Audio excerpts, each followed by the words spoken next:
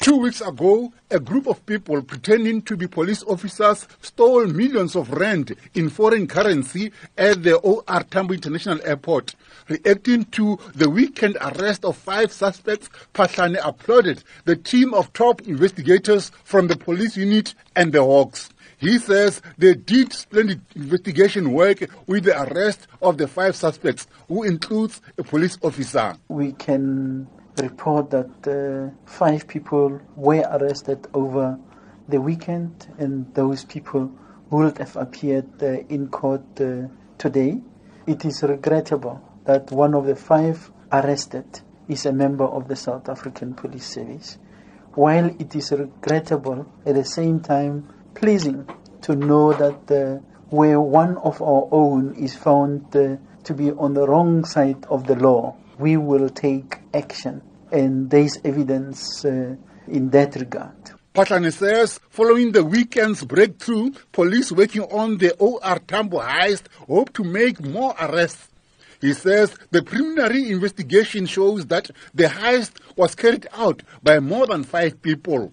These 5 people arrested are not the only ones that were involved. We are still pursuing other suspects, and we can only call upon the community at large, those with concrete information on the whereabouts of the remaining suspects, to work together with the South African Police Service to ensure that the perpetrators of this crime are brought to book.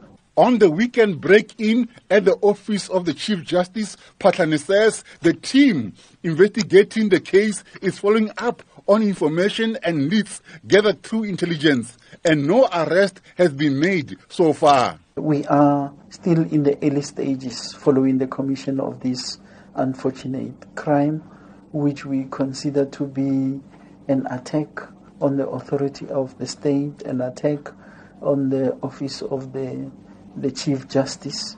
We will do everything in our power to thoroughly investigate with the purposes of bringing whoever is responsible to book. Phahlane called on members of the public, including political parties, to refrain from making what he calls irresponsible statements. We strongly condemn any irresponsible statements and or utterances attributing without any basis.